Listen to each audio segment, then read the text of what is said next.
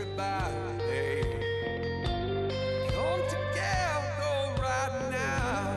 Everybody, come together right now. Everybody. If you like sports talk with absolutely no sports talk, then welcome to the Just Not Sports podcast. This is the show where a couple guys who work in sports talk to the people who play and cover sports about anything and everything they like, just not sports. Today we'll talk to ageless cornerback Charles Tillman about his new book about surviving those awkward middle school years. And we'll also break down the rap stylings of one Shaquille O'Neal with the man who once stepped to him in a video, or more accurately, stepped to about his waist in a video. That would be the rapper and producer and icon of hip-hop, Def Jeff. I'm your co-host, Brad Burke. I'm a sports marketer in Chicago. Adam is traveling this week. You will hear from him in our interviews coming up in a minute. But on the phone is our well-traveled, Emmy-winning sports producer, Gareth Hughes. Gareth, how are you? I'm doing good, guys. How are you doing? Where in the world are you today, Gareth? I'm actually back in New York, but last week we hit Tampa, St. Louis, Dallas, and sat in an edit room. So nice to be back home in my own bed.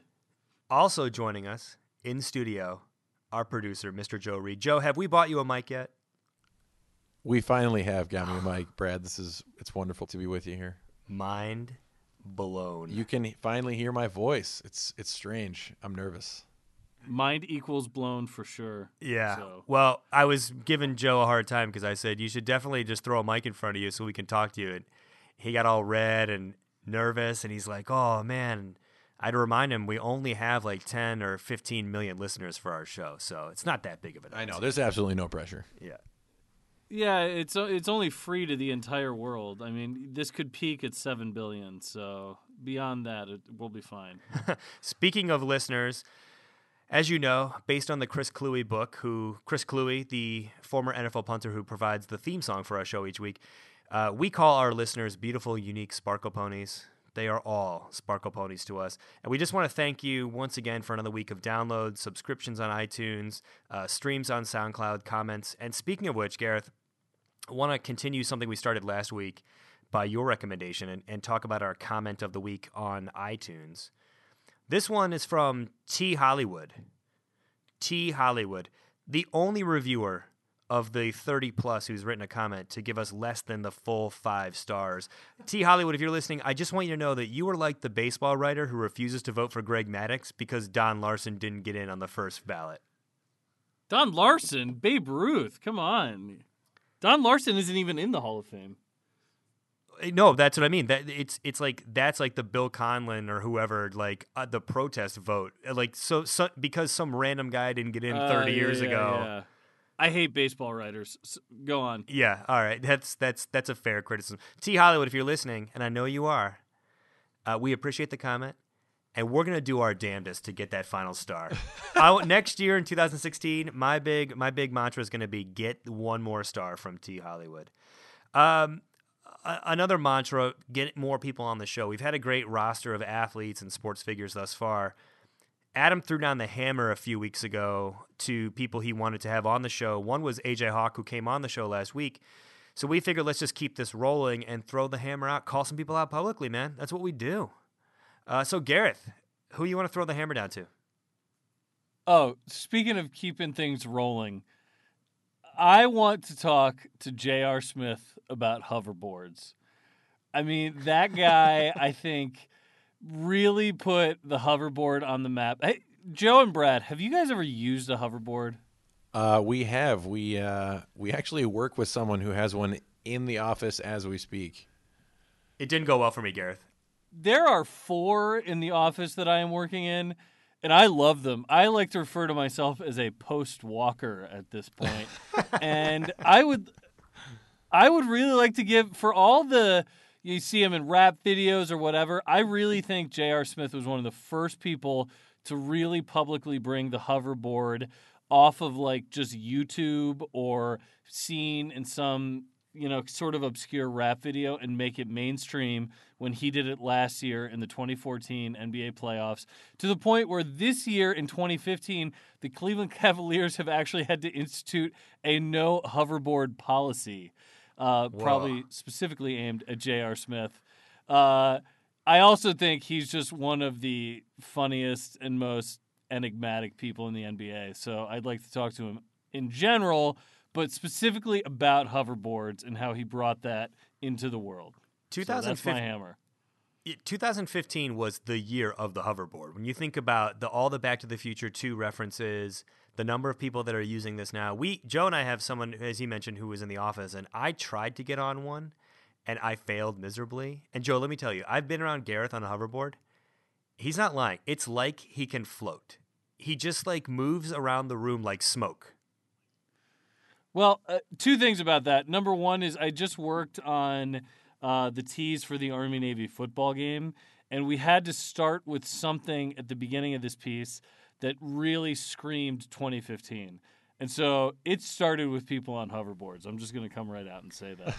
The other thing is I will admit to when I work in a really long office space, and when I am going from one end of the office to the other on the hoverboard, I like to put my hand out in a very evil genius sort of manner and pretend I'm Magneto, and I am drawing myself across the office with the power of my magnetic hands. So, yeah, the hoverboards are rad. I don't care what anybody says. Hey, Gareth, I have a question about the hoverboard. If you ride it long enough, do you get your virginity back? I don't know, but I'm trying, man. I'm certainly trying. If you're on a hoverboard mimicking the X-Men villains, you are certainly trying, my friend. All right, so that's J.R. Smith. J.R. Smith, come on the show, talk about hoverboards. My hammer being thrown down, slammed down, thrown down? Laid down? Laid down. You know what? That's a debate for another day. Think about it, digest it, waft it in. Let's think about that. My hammer, however you want to lay it down, is to Roger Bennett, one half of the Men in Blazers. I was at BlazerCon, #BlazerCon, a few weeks ago in New York. Loved it. Great spectacle of sports and fandom. I love Roger Bennett, and I love the fact that on a lot of shows he does throw out World War I era poetry. Really would like to have him come on to our podcast to talk about World War I era poetry. Not much hoverboard talk in that poetry, by the way, so don't get your hopes up, Gareth. All right. I would like to think that the Doughboys, if they could have ridden hoverboards out of the trenches and across the fields, would have used them. It's a lot more efficient to hoverboard into a hail of machine gun fire than to just walk into it, as they did on the Somme. Hey, listen, World War I needs anything it can to increase casualties. You know? Amen. Amen. A model of inefficiency. Joe, you got a hammer in Adam's absence this week. Who we got? I don't know if this is kosher or not, but reading about all that's going on with DraftKings, this sort of stuff, just came out, I think, yesterday. Pete Rose, I'd like to talk to him about gambling. Brad and I both grew up around Cincinnati during the heyday of Pete Rose and drove to Reds games along Pete Rose Way. I have a lot of feelings about Pete Rose. I think that would be one that I would like to be involved in. Good or bad? Good or bad? I want to know all the essentials. When to hit on an 18 and a blackjack table, and hey Pete, come on, and maybe we'll get some of that DraftKings money on ads in the show too. Ooh, that'd be great. So speaking of getting to the show, why don't we jump right into it? We got a packed show. For those of you tuning in just to hear Adam's sweet, sweet voice, it's coming. We got interviews with NFL legend Charles Tillman. Let's get to it right after this. Oh, now look here, my boy, it's about to start. Feel it, my boy, with the sound of your heart. Make it go boom, sha-la-la-la-la. Make it go quick and... Our guest today is Charles Tillman. Known affectionately throughout the NFL as Peanut, Charles has been one of the best cornerbacks in the league for more than a decade. A two-time Pro Bowler and NFL All-Pro, Tillman became a legend in our hometown of Chicago during his 12 seasons with the Bears. He's now moved on to the Carolina Panthers this season and has helped the team have earned the best record in the NFL through 13 weeks. Perhaps even more importantly, Charles has established himself as one of the best people in the NFL, period. He's won a slew of awards for his off-the-field work, including the Walter Payton NFL Man of the Year Award in 2013. So it's appropriate that today we're not talking just about football, we're talking about rules, and specifically a new book called The Middle School Rules of Charles Tillman, which helps young readers learn all about self-esteem, racism, faith, and family. Charles, thank you for joining the podcast today. How are you? I'm well. Thanks for having me, guys. Of course. I'm looking at like the reviews on Amazon. I'm looking at the comments on Twitter, and I got to tell you, this book has struck a chord with people. They love the message. They love the positivity in it. Can you talk about what the reaction has been like for you since you've released it? Yeah, it's I feel like it's been good. Something just trying to be different, and Sean Jensen and I came out with this book and really didn't really know what to expect from what parents and what kids didn't really know what they were gonna think about it. But thus far, man, kids and parents, let me rephrase that, kids and parents have they've really just been very encouraging and positive responses. Some were, hey man, I got bullied, and what you did for your cousin was awesome. A lot of what I've really been getting responses on has been the racial profiling. When I got stopped as a kid, and just considering what's been happening on in the United States, Ferguson, New York, Chicago, you name it. So I've gotten a lot of questions about how I dealt with that as a child. But other than that, man, it's been awesome. And for those who haven't read the book or haven't read the chapter on racial profiling, can you talk a little bit about your experience and the feedback you've offered up to other people who've gone through the same thing? So just a quick insight to that chapter, I forget what chapter it is. My brother and I and a couple of our friends were at a friend's house, and essentially the long and the short, just to sum it all up, somebody comes over and starts yelling at us when we're not even bothering them. We're at our friend's house, and we're in the front of the yard on her property, and then all of a sudden, literally all of a sudden, like 2 police cars, 3 police cars, something like that, they all pull up. Hey, let me see your hands. Let me see your hands. Let me get some, they start questioning us on gangs, things like that. And you're just like, whoa. Pump your brakes, guys. What happened? What do we do? Well, you guys said you were, we got a phone call saying you guys were threatening, somebody else. And not one time did they question, the other subject, that this person came out and started like yelling at us. They never questioned that person. We were guilty by association, and we sat there and we're going to call your parents and you guys are in trouble, blah, blah, blah, blah, blah. And I was very, hey, call my mom. I know I didn't do anything wrong, call my mom. We sat on our hands and our knees, we were on our knees with our hands behind our back or behind our head for, like 20, 30 minutes, just sitting there. And then finally they let us go. We run home, and, I asked my mom, did the cops call you? And she's like, no. What happened? What'd y'all do? What happened? And I tell her what happened. And, her advice was, sometimes in society, people are going to judge you just from the color of your skin. You can't let that affect you. You can't get discouraged from that. But what you can do is just listen to what they're saying, cooperate, comply with their demands or commands. And, we can file a report. You can get a badge number. You're not going to win in that moment. They have all the power then and there. That's fine. Give them their power. Just file a complaint, get a lawyer. And ultimately, I didn't complain. We just kind of chalked it up as just a learning experience. But she did tell us, you will lose that situation in that particular environment because they have all the power, and that's something that it stuck with me, and I still remember it to this day. With that in mind, was that with that memory for you, Charles, was that important to pass that lesson on? And how do you think your parents are a constant theme in this book? So how do you think you've passed that along to your children? Well, I definitely think that I think that you pass it along just from, I have no bad resentment toward cops. I think they're there's a bad apple in every bunch, meaning we have more good cops than we have bad cops. I think if I were to take 100 cops, you might get 2 bad ones.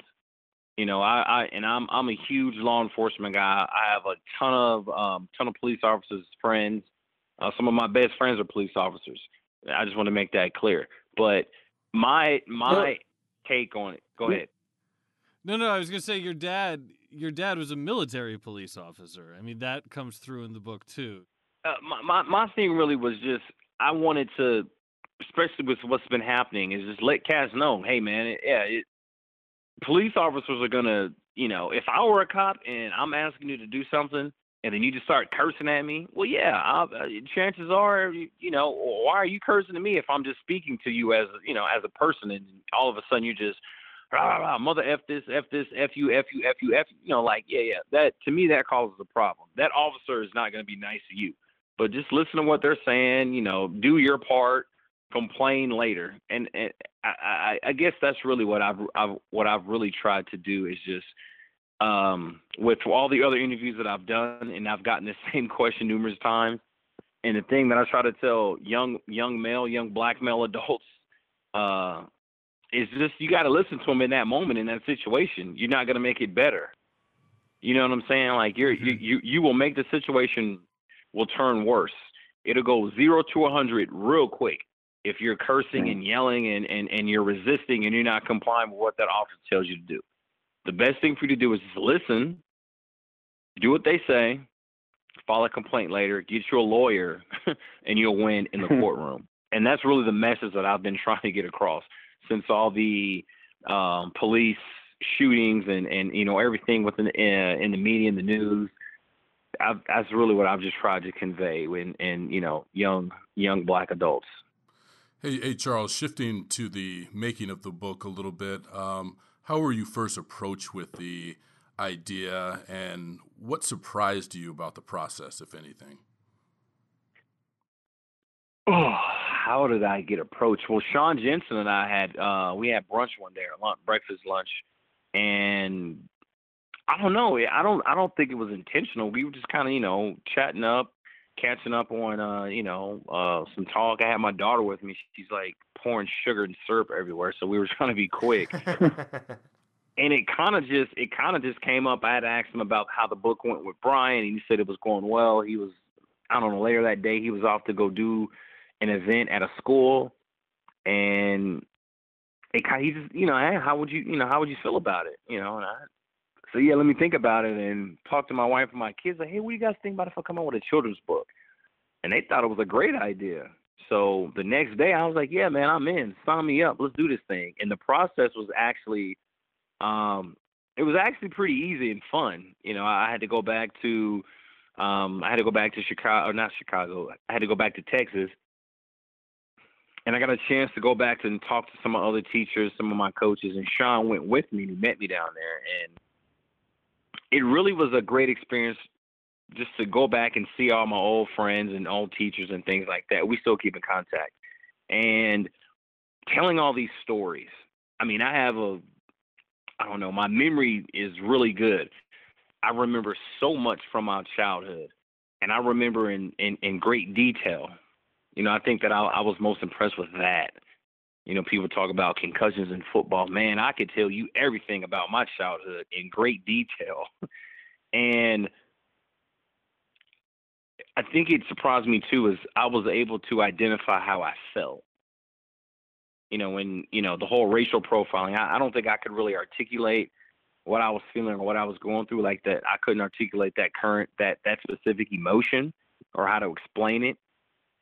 And, as an adult now and writing about it, it was just, I don't know, it was surreal. It was like, wow. And it kind of took you back when Sean and I were talking about this part in the book. It kind of took you back, and we, obviously we got off subject and started talking about some other stuff, but it was, yeah, man, it was a great experience. I would gladly do another one because it was really a lot of fun. Hey, Charles, we've talked about race. We've talked about the process of making the book. Can you also talk about the chapter on divorce? I think it's, again, just like racial profiling, it's a thing that a lot of young kids go through, and they feel alone. Can you talk through about that experience? Yeah, man. Well, divorce, it sucks, man. There's nothing good about a divorce. And I think when you have a divorce, there's always, at least for me, I didn't want to have to choose between going with my mom or my dad. And I think that's the part that's pressure on kids. And one of the main reasons I really wanted to put that chapter in the book was to let kids know, when they see me, Charles Tillman, they probably don't know my parents are divorced, and they think I'm just this big, strong, tough guy, football player, right? And no, man, my parents, they went through a divorce. Hopefully there's a kid out there that can identify with how I felt and what they're going through right now, and hopefully how I dealt with it. Maybe they can deal with it that way, or maybe it can help them, out of a bad place. And essentially, all I did, my parents, they were arguing, and I remember I'd call my boy Jason Adams, and he literally would come over and pick me up. He's like, "Yeah, they're arguing, huh?" And I was like, "Yeah, man." I would just go stay at his house for the weekend, and that was like my getaway. He was like my brother away from my brother, family away from family. And Jason Adams and his mom or his family, they took me in. And to this day, my friend Jason is probably one of my best friends, and I'll always remember and so grateful for what his family did for me during that time. Charles, this book deals with a lot of serious topics, and we've discussed them, and you're a very accomplished man in your career, and you've won awards for your play and your off-field activity. And so with the chance to ask you any question, I would like to turn to the time you were called Carlton when you moved back to Chicago, as detailed in the book, based off the Fresh Prince of Bel-Air. Can you get into that and what that felt like when you had first moved to a new school, but also specifically were called Carlton? And did you dance like Carlton? So I didn't dance like Carlton, but it was almost like, because I had lived overseas and I had to talk a certain way in my house. Like, my dad didn't let us talk with a lot of slang in the house. We couldn't say like for show and y'all and all. We had to talk a certain way. That's one of the rules, yeah. This is the rule, yeah. You got to be able to speak a certain way in my house, And so I would say, Duck and I, my brother, I would have to say Duck and I. He would always correct us on how we spoke, our grammar. And I remember when I moved to Chicago, I was around a lot of black kids. Black kids. I went to a black school, and the first time I spoke, "Hey, how you guys doing? I'm Charles. I just came from Germany. My dad's in the military." And I was like, "Whoa, who is Carlton over here?" Like, I got made fun of because I was like, "You sound like a white boy. Like, you sound like Carlton." I was like, "No, I'm not Carlton. I'm Charles, and I'm a black guy too." And it was kind of like the Fresh Prince of Bel-Air, how he moved. They took him from the hood of Philly, West Philly, and brought him out to a more Caucasian community, a white community, and he was looking at us like, "Why do you sound like a white dude, man? You're a black guy. Why do you sound like a white dude?" And it was like, whoa, like, so it was weird for me. You guys ever seen Beverly Hills Cop? And they're at Victor Maitland's house, and it was like, "And we're not gonna fall for the banana in the tailpipe." And Eddie Murphy kind of makes fun of the black dude. He's like, "Hey, man, you should it should sound more natural. Like, I'm not falling for no banana in my tailpipe. You should be hanging with this white guy too much." And that's kind of what it was like. I'd hung around with so many white people or white kids like that I sounded like them, and that's kind of what these kids were making fun of me for, is how I spoke, because I didn't have a slang. I didn't have an accent. I was, my words were pronounced, clear, and I was very articulate in how I spoke. So they viewed that as being weird. Huh. I thought it was all the pastel sweaters, but that's it, man. Every anecdote and story in this has a good lesson to go along with it. So. Oh yeah. It was weird because, I'm in a school full of black kids. I'm around my people, right? But yet I was still the outcast, and I was like, "No, you were the white kid." He's like, "Who are you?" I was like, and I didn't fit in around all these black people because I spoke a certain way. And that was weird. I was like, I didn't like the school. I was ready to go because the way I grew up school-wise, Like, I grew up around black kids, white kids, Mexican kids, Dominican kids, Jewish kids, Arab kids, Samoan kids, Filipinos, Panamanians, Germans, black and Koreans. I mean, I grew up around so many different ethnic backgrounds, and that's what I was used to. And then you take me from all this culture, being in the military, because there's so many different families coming from across the globe, and all their kids lived and go to school together, and we got along well.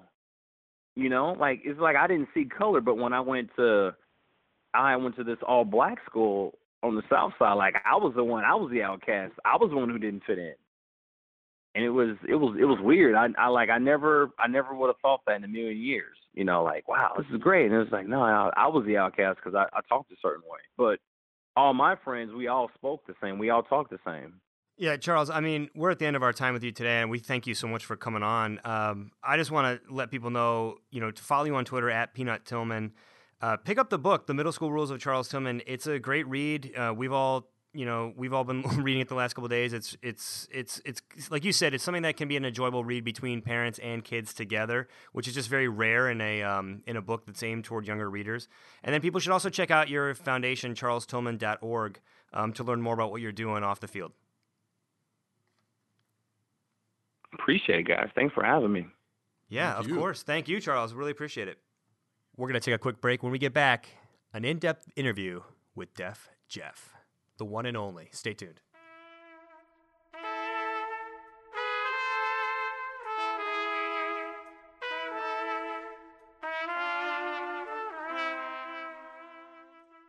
Our guest today is Def Jeff. Def Jeff burst onto the scene in the late 1980s with his critically acclaimed album, Just a Poet with Soul. As a solo performer, he was known for blending great beats with enlightened lyrics that established him as one of the more thoughtful and politically minded voices in music. And then after transitioning into his production role, he's written and arranged and produced music for Snoop Dogg, Mary J. Blige, Nas, and many more. And if you're a huge fan of the rap career of Shaquille O'Neal, which Adam and I and Gareth clearly are, then of course you know that Def Jeff collaborated with Shaq on some of his earliest tracks. Today we want to talk to Def Jeff about his amazing career in hip-hop and of course his work with Shaq. So thank you for joining this show. How are you today? Absolutely. I'm awesome, man. Thanks for looping me in. There's a lot we're going to get to with you about just the evolution of hip-hop music and where the art form is coming and going. But I want to start, we're serious journalists on this show, and I want to start with the most pressing question. In the video for I Know I Got Skills by Shaquille O'Neal, there's a moment when someone has to get into Shaq's face and question him about his rhyming skills. And it's you. And so Shaquille then steps towards you. And Jeff, I was scared for you watching this because he is just like a 7-foot, 300-pound man getting right in your face. And I'm wondering, how did you deal with this?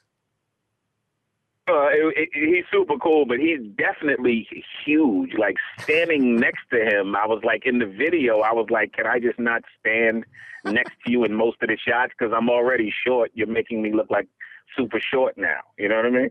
Oh, I know. I mean, how come you had like a starring role on that song? How come you didn't get one of the other guys to do the dirty work and get up in Shaq's grill?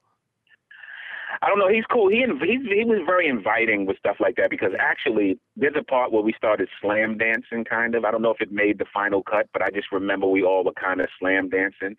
And he was like, man, don't be afraid to get in there and just knock me around and push me around. And, because he wanted it to be fun, man, because that's one thing I liked about working with him. Everything with him was fun. So my brother, Kassim, he actually ran into Shaq really hard. And after the video, Shaq was like, yeah, your brother has hostility issues. Says the 7-foot guy who used to break backboards. Yeah, right. Exactly. Hey, yeah. So how did you hook up with Shaq? And when you first met Shaq, how polished was he as a rapper? Okay, I'll tell you how we met, and then I'll say. So I had a publishing deal with Chrysalis, and the person who signed me to my publishing deal, his name was Tom Sturgis. I think Tom Sturgis was a friend of Shaq's agent. So Tom Sturgis called me one day and said, hey, do you want to work with Shaquille O'Neal? He's looking for someone to create an intro for his album, you know, and I'm also a DJ. So my publisher was like, you know, do you have all the songs that he needs? Because, you know, a lot of rappers were saying his name in their songs at that time. And I said, yeah, I have everything. I had pretty much everything on vinyl at the time. And I was like, yeah. He said, well, can you meet him at the studio today? And I remember actually being in Culver City and Marina Del Rey, eating lunch on like a double date or something. And I remember cutting the date short to go grab my equipment to go and meet Shaq at the studio. So that's how we actually hooked up.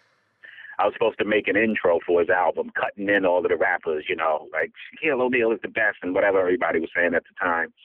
And then when we met, he wasn't really rapping like he was. I had known the Fushnikin song, and I loved him on that because it looked fun. You know, it looked like he was having a good time. And so it was really only supposed to be an intro. So and he was familiar with a rapper that I produced named Boss, a female rapper that was on Def Jam. I produced a song for Boss called Deeper, and it did really well for her and Def Jam. And he was like, hey, I'm a big fan of that song, and Boss is dope and all of that. So after we kind of devised this intro, I started playing beats for him. And he was like, who did that? I said, I did that. He was like, oh, that's hot. And so that's kind of how we started working on music, you know? Yeah, I mean, he was very young, as to Adam's point. I mean, he was a pretty raw talent, both from his NBA career as well as his rap career, I'm guessing. Like, did you have to kind of guide him or mold some of his enthusiasm, you know, to get into hip hop? Or did you think that he kind of had a vision for what he wanted to do and you just kind of facilitated that? I would love to say that as a producer, I was like, yeah, Shaq, do this and you'll really blow up. He was ready-made, built-in hip-hop. He loved it. He had fun with it. I think he was a big fan. He was a fan of a lot of people. Like, he liked really good rappers. I think he was a big fan at the time of Phife Dawg. You know, that was his guy, you know? And so I think that was his spirit at the time in some ways. He was kind of an amalgamation of a bunch of rappers that was out, you know, that were out at the time. But I think Phife was like who he keyed in, and he really liked his style. He used to talk about Phife a lot. And he was kind of polished. I mean, outside of us, okay, do another take, okay, do it again. I mean, he wrote his rhymes despite popular belief. I didn't write one lyric for Shaq. I never wrote any rhymes for him. I might have suggested lines. He was really good at, if you suggest a line, you could say this line better, but he wrote his rhymes. He came in prepared. And the thing that I really respected and liked about him, he was pretty young. I guess he was 20 or something, right? You got to help me out with the age because it was 20-something years ago. But he was a young guy, but he was so prepared, you know? And you would think that, okay, this NBA guy, and he's already a millionaire probably at that time. He was never late. He always showed up, and he was always prepared, ready to go, you know? Yeah, I think he would have been somewhere between, you know, 19 and 21 at that time because he came into the league in '92, I think, after a sophomore year, right, Adam? Correct. Yeah. So I mean, you are talking about a young guy with a lot of money, but Shaq's always been known as someone who had focus for the things he wanted to do. I mean, he was in movies. He did, he's I think probably the only major superstar athlete who has released a platinum album in this generation. So, and had a stepfather who was military and raised him as such. Right. So he had that incredible discipline, even though his public persona is kind of this goofy, carefree guy. You don't have this kind of success he did on and off the court without being disciplined.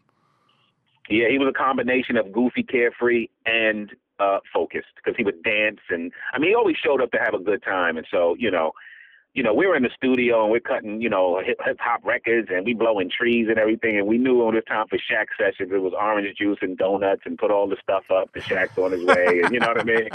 We don't want to compromise his, you know, have him in the Enquirer or something. So, and he was just always I had such a good time working with him, actually. It was a lot of fun. Yeah. Back in the day when athletes could still consume donuts and carbs without the 10 nutritionists yelling at them. Yeah. So you mentioned Shaq dancing because I think this is the crucial point in recalling and putting into the proper context Shaq's rapping career. There's a moment on I Know I Got Skills at the end where he kind of says out loud, and we talked about it a little bit in the an earlier episode of this show with Shea Serrano, who wrote a book on rap. he says booty rappers stay booty. And I think it's an interesting window into that era where you had harder sounds and gangster rap emerging from the West Coast. And Shaq was never going to be that. He was always going to be a dancer and a guy who was about creating a jam for a party. Do you think that he was ever caught between eras where if he had come a little bit earlier, before that style of music maybe got displaced by some of the harder sounds, that he might have found a more long-term ownable sound? Or am I just way overanalyzing one line at the end of a song? Yes, you Adam's are. saying yes. He's shaking his head yes. Well, I remember that being a fun time because he kept doing that ad lib over at the end. And he kept saying, peace to my favorite rappers, and he would say rappers. And then when we did another take, he would say a few other rappers. And he was just trying to say fun stuff. And I think what he meant by was stay booty, like, you're never going to be good. So just stay booty, and I'm dope on the mic. And I think that was his energy. You know what I mean? Got it. So there's a little bit of overanalyzing, but then there's also, that was a good question. Because, people say lyrics and songs and, and they mean something, because even though he was having fun, he kind of was meaning what he was saying and having fun with it. And he was serious. He was serious about being cool. You know what I mean? If that makes any sense. Oh, yeah. I mean, I've been thinking about that line for 25 years in one context, and you just totally undercut. It's like you just told me, like, the ending of a book or something, and oh, Moby Dick is interpreted this way, Brad. And I'm like, oh, you're right. I've been way overthinking that for so long. Well, Jeff, we had Bill Bellamy. Right. We had Bill Bellamy on talking about the Rock and Jock game, and he compared it to the Harlem Globetrotters. Same thing. Destroyed everything for me. Yeah. Right.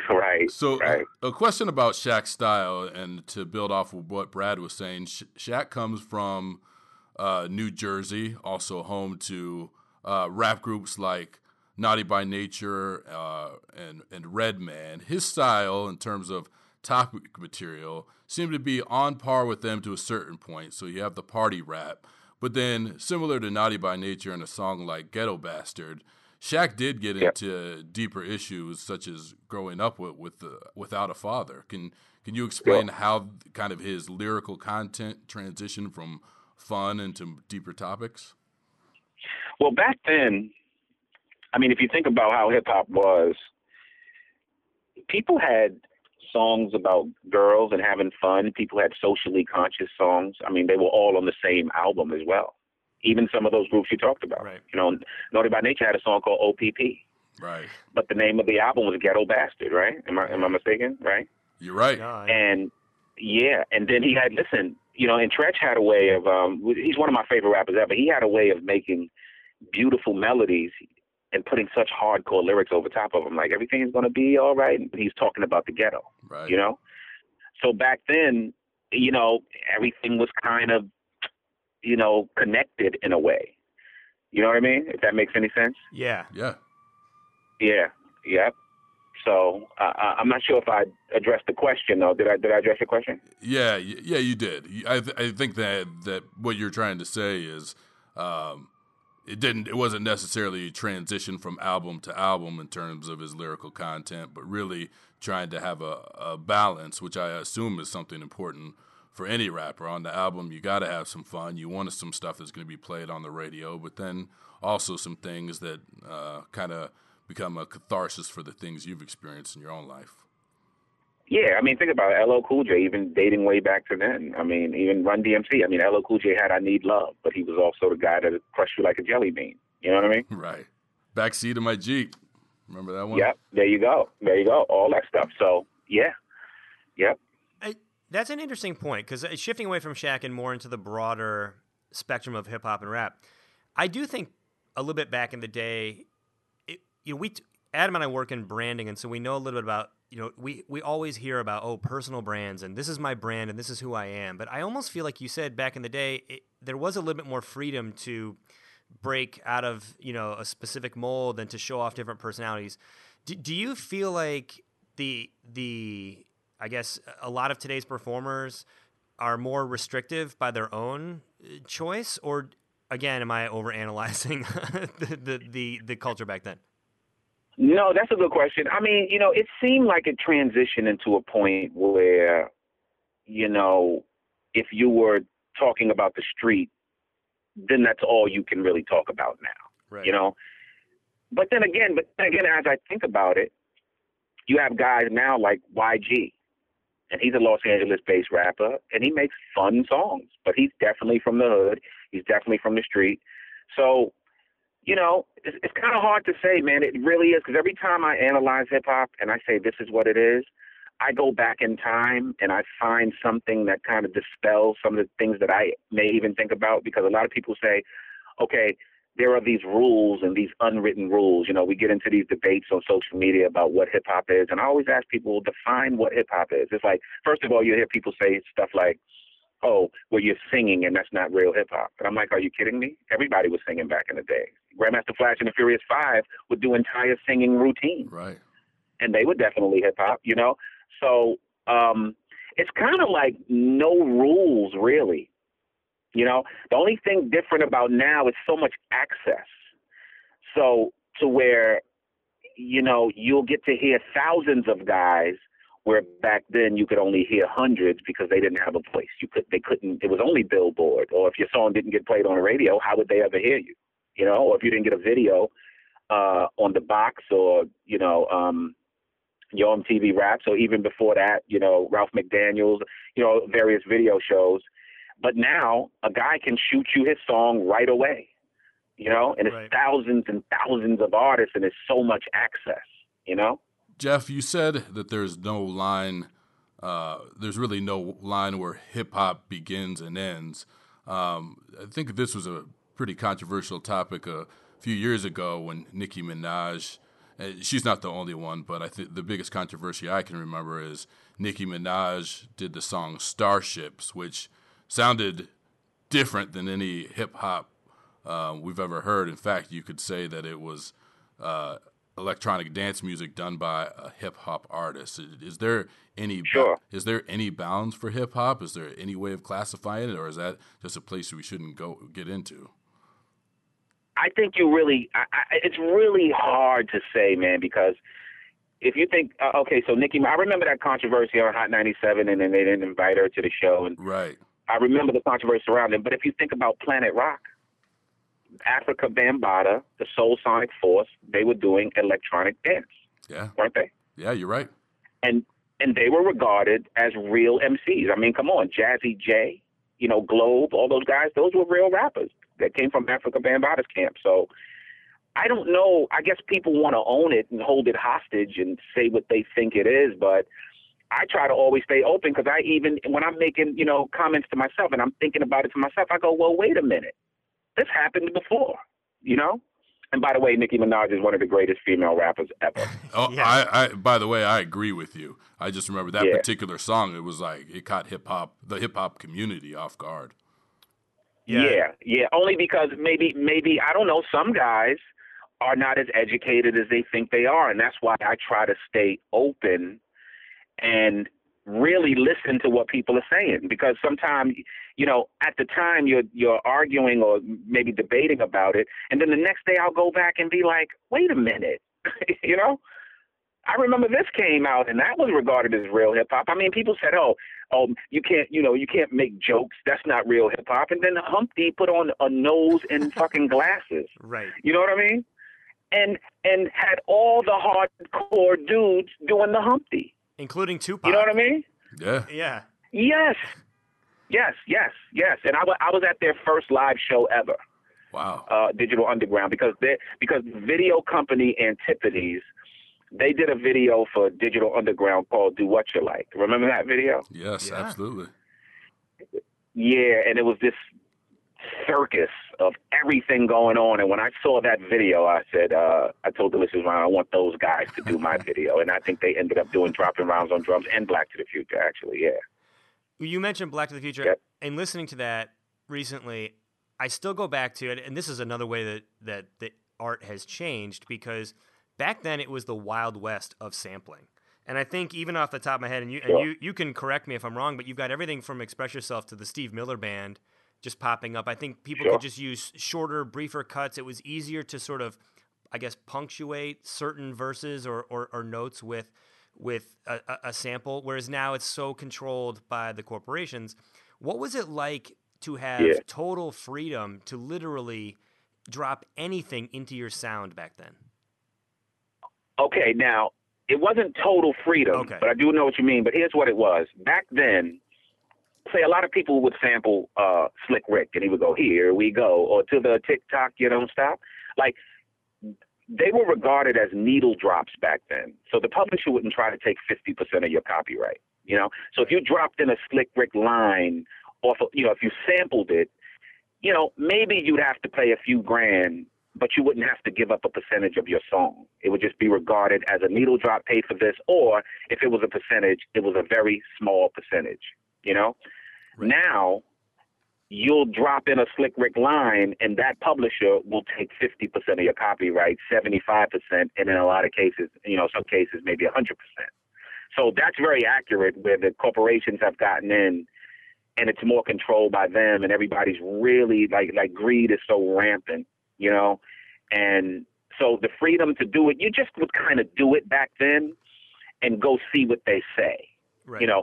My label in particular would be like, well, let's try it and just see what's going on. Now guys would be like, well, let's figure out what they want before we even use the sample. But I'm like, how do you do that? How do you have to use it first to see if you want to use it. You're right. You have to incorporate it first, because when you clear a sample, you have to send your version, your new work. In many cases, you have to send them, the publisher, the original song, and you have to send them lyrics, and then the publisher decide if you can use it or not. And back then, you would just record and get your album done, and then say, okay, well, let's see what these people want. Let's see what the publishers want, you know? So it's really, in a way, that's kind of put a little damper on the fun, creative part of sampling, you know? Because I always say, like, for years, there was this big argument of, like, why don't you guys just make up your own music, and why do you sample? And, I mean, I had a conversation with Quincy Jones, like, back in, like, 91, and I was just young and real argumentative. And, like, and he was saying, I didn't really understand, why do you guys sample? Why don't you make up your own stuff? And I used to say, hey, well, Pete eventually wrote a book called Jaws, and they turned it into a movie. So, I mean, they used something that existed, and then they made a screen adaptation of it. And that's how I looked at sampling. Like, these are the things that influenced us. The rap is the original thing, and the drums you put along with the sample becomes the original thing. And the sample is this snapshot of a moment in time that helps you tell your story. Right. And I think, in all fairness, even though it's a publisher that owns it, I just think, in all fairness, that it should be really looked at, and, you know, and say, hey, well, you know, let these guys live. Let them play. Remember the Bad News Bears? Let them play. Like, let's do it, man. Let's have fun and make music, man. You know? I know that's an old-ass reference, but, you know, I'm an old guy. We love that reference. Yeah. So a lot has changed with hip-hop in general. In terms of athletes as hip-hop artists, you talk about you were with Shaq in the era where probably players had more freedom to express themselves, particularly in the NBA, where there was no dress code. Then you enter Allen Iverson, who, even though he had a modest career as a hip hop artist, as a hip hop icon, in terms of kids seeing a guy dressed like that in the NBA, he was a huge NBA icon, and it probably helped with his street credibility in terms of being a hip-hop artist. Now the NBA is, since Allen Iverson's day and some issues that they've had, they've instituted a dress code. And I think that they, as society is as a whole, they've been much more cognizant about what they let their players say and how they let them appear. Do you think that has hurt athletes' credibility in hip-hop? I think the only thing that hurts an athlete's credibility is their ability. You know, if you're good, I mean, because I don't really know any of these guys' bars. You know, like Shaq, I think, and I'm not saying it's just being biased. I think he was just the best athlete rapper to do it, because he seemed very credible at the time. To me, he was, because I was introduced to him rapping through the Fushnikins.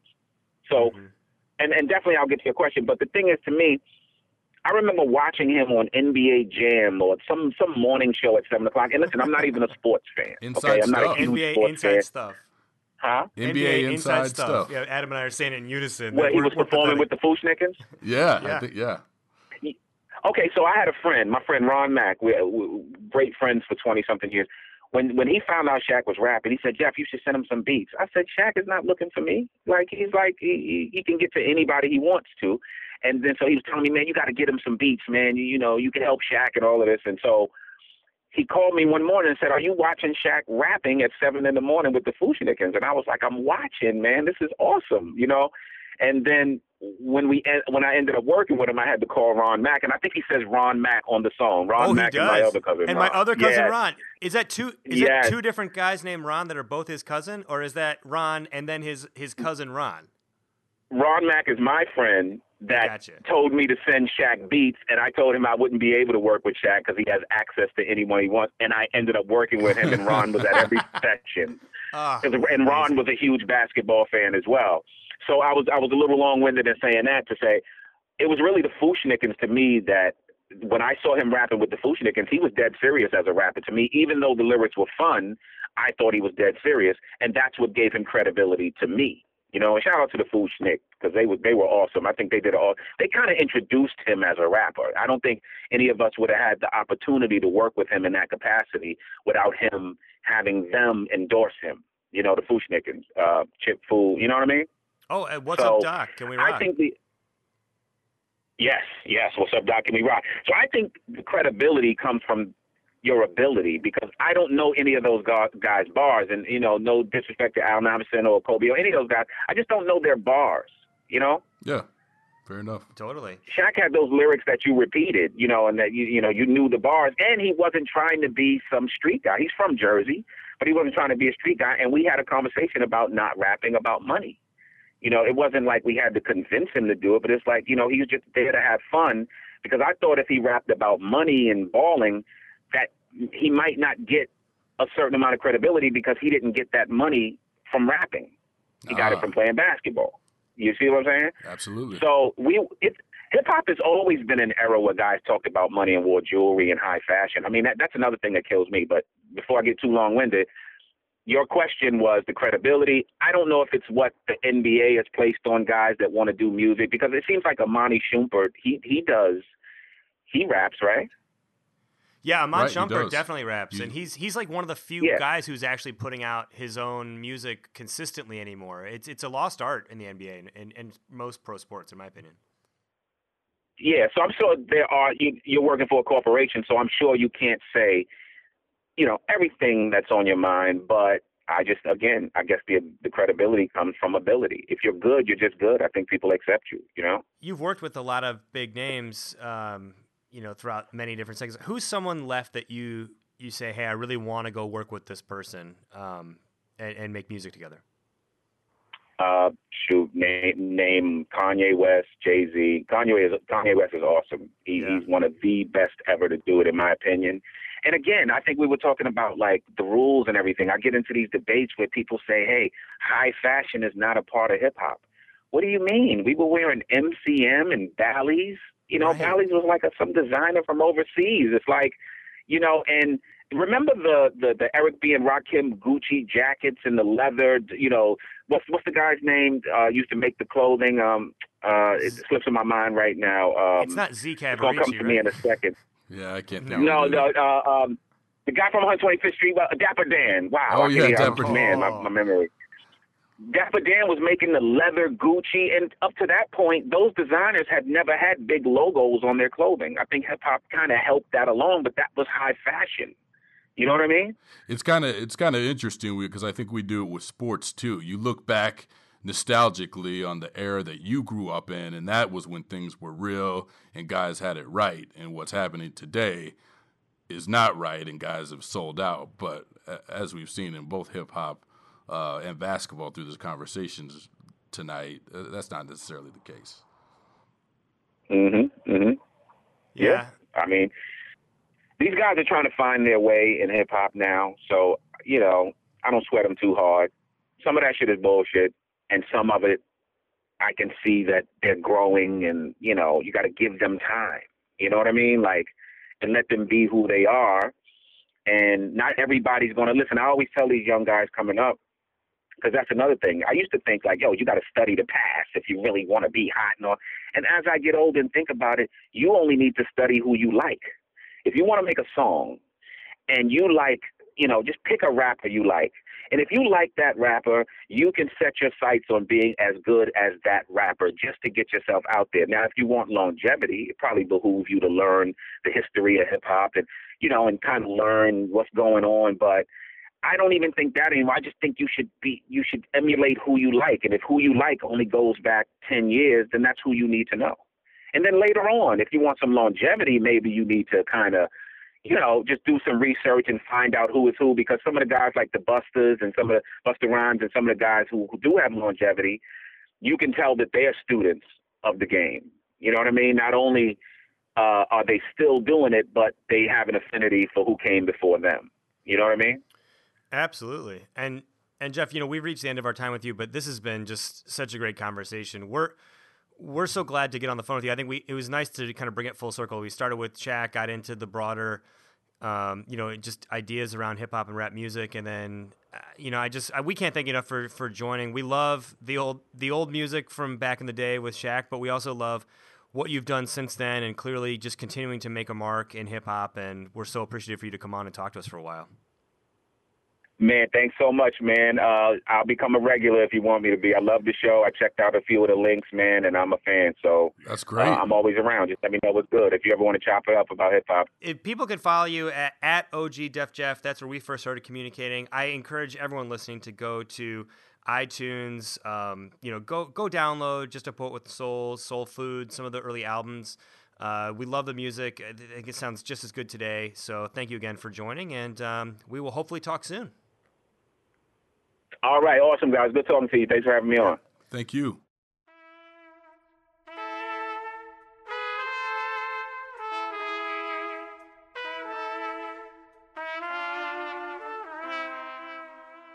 All right, thank you to everybody who listened this week. In the words of Chris Kalui, you are the beautiful and unique sparkle ponies who bright up our life. I want to remind everybody to subscribe, rate, and review us on iTunes, 3-part process. Follow us on Twitter at JustNotSports. Email us tips, thoughts, or topics, justnotsports@gmail.com. Want to give a shout out to our guest today, Charles Tillman. Such a joy to talk to. Get his book on Amazon, iTunes, or at bookstores. And Def Jeff. Def Jeff, what can we say? So appreciative you came on to talk about Shaq and talk about hip-hop. What a great interview. You can find his music on iTunes for those of you who are hearing him for the first time or haven't discovered sort of the wonders of old-school hip-hop. Please go check it out, download it. It's really worth the listen. Want to give a shout-out to Adam and Gareth and Joe Reed, everyone involved with the show. And I know this is when Adam gives a shout-out to his boys. I won't even try to replicate that. Just know, guys, if you're listening, Adam really appreciates all you do. So do we. That's our show for this week. Thank you, everybody. Booty rappers, stay booty. Stay booty. Stay booty. Stay booty.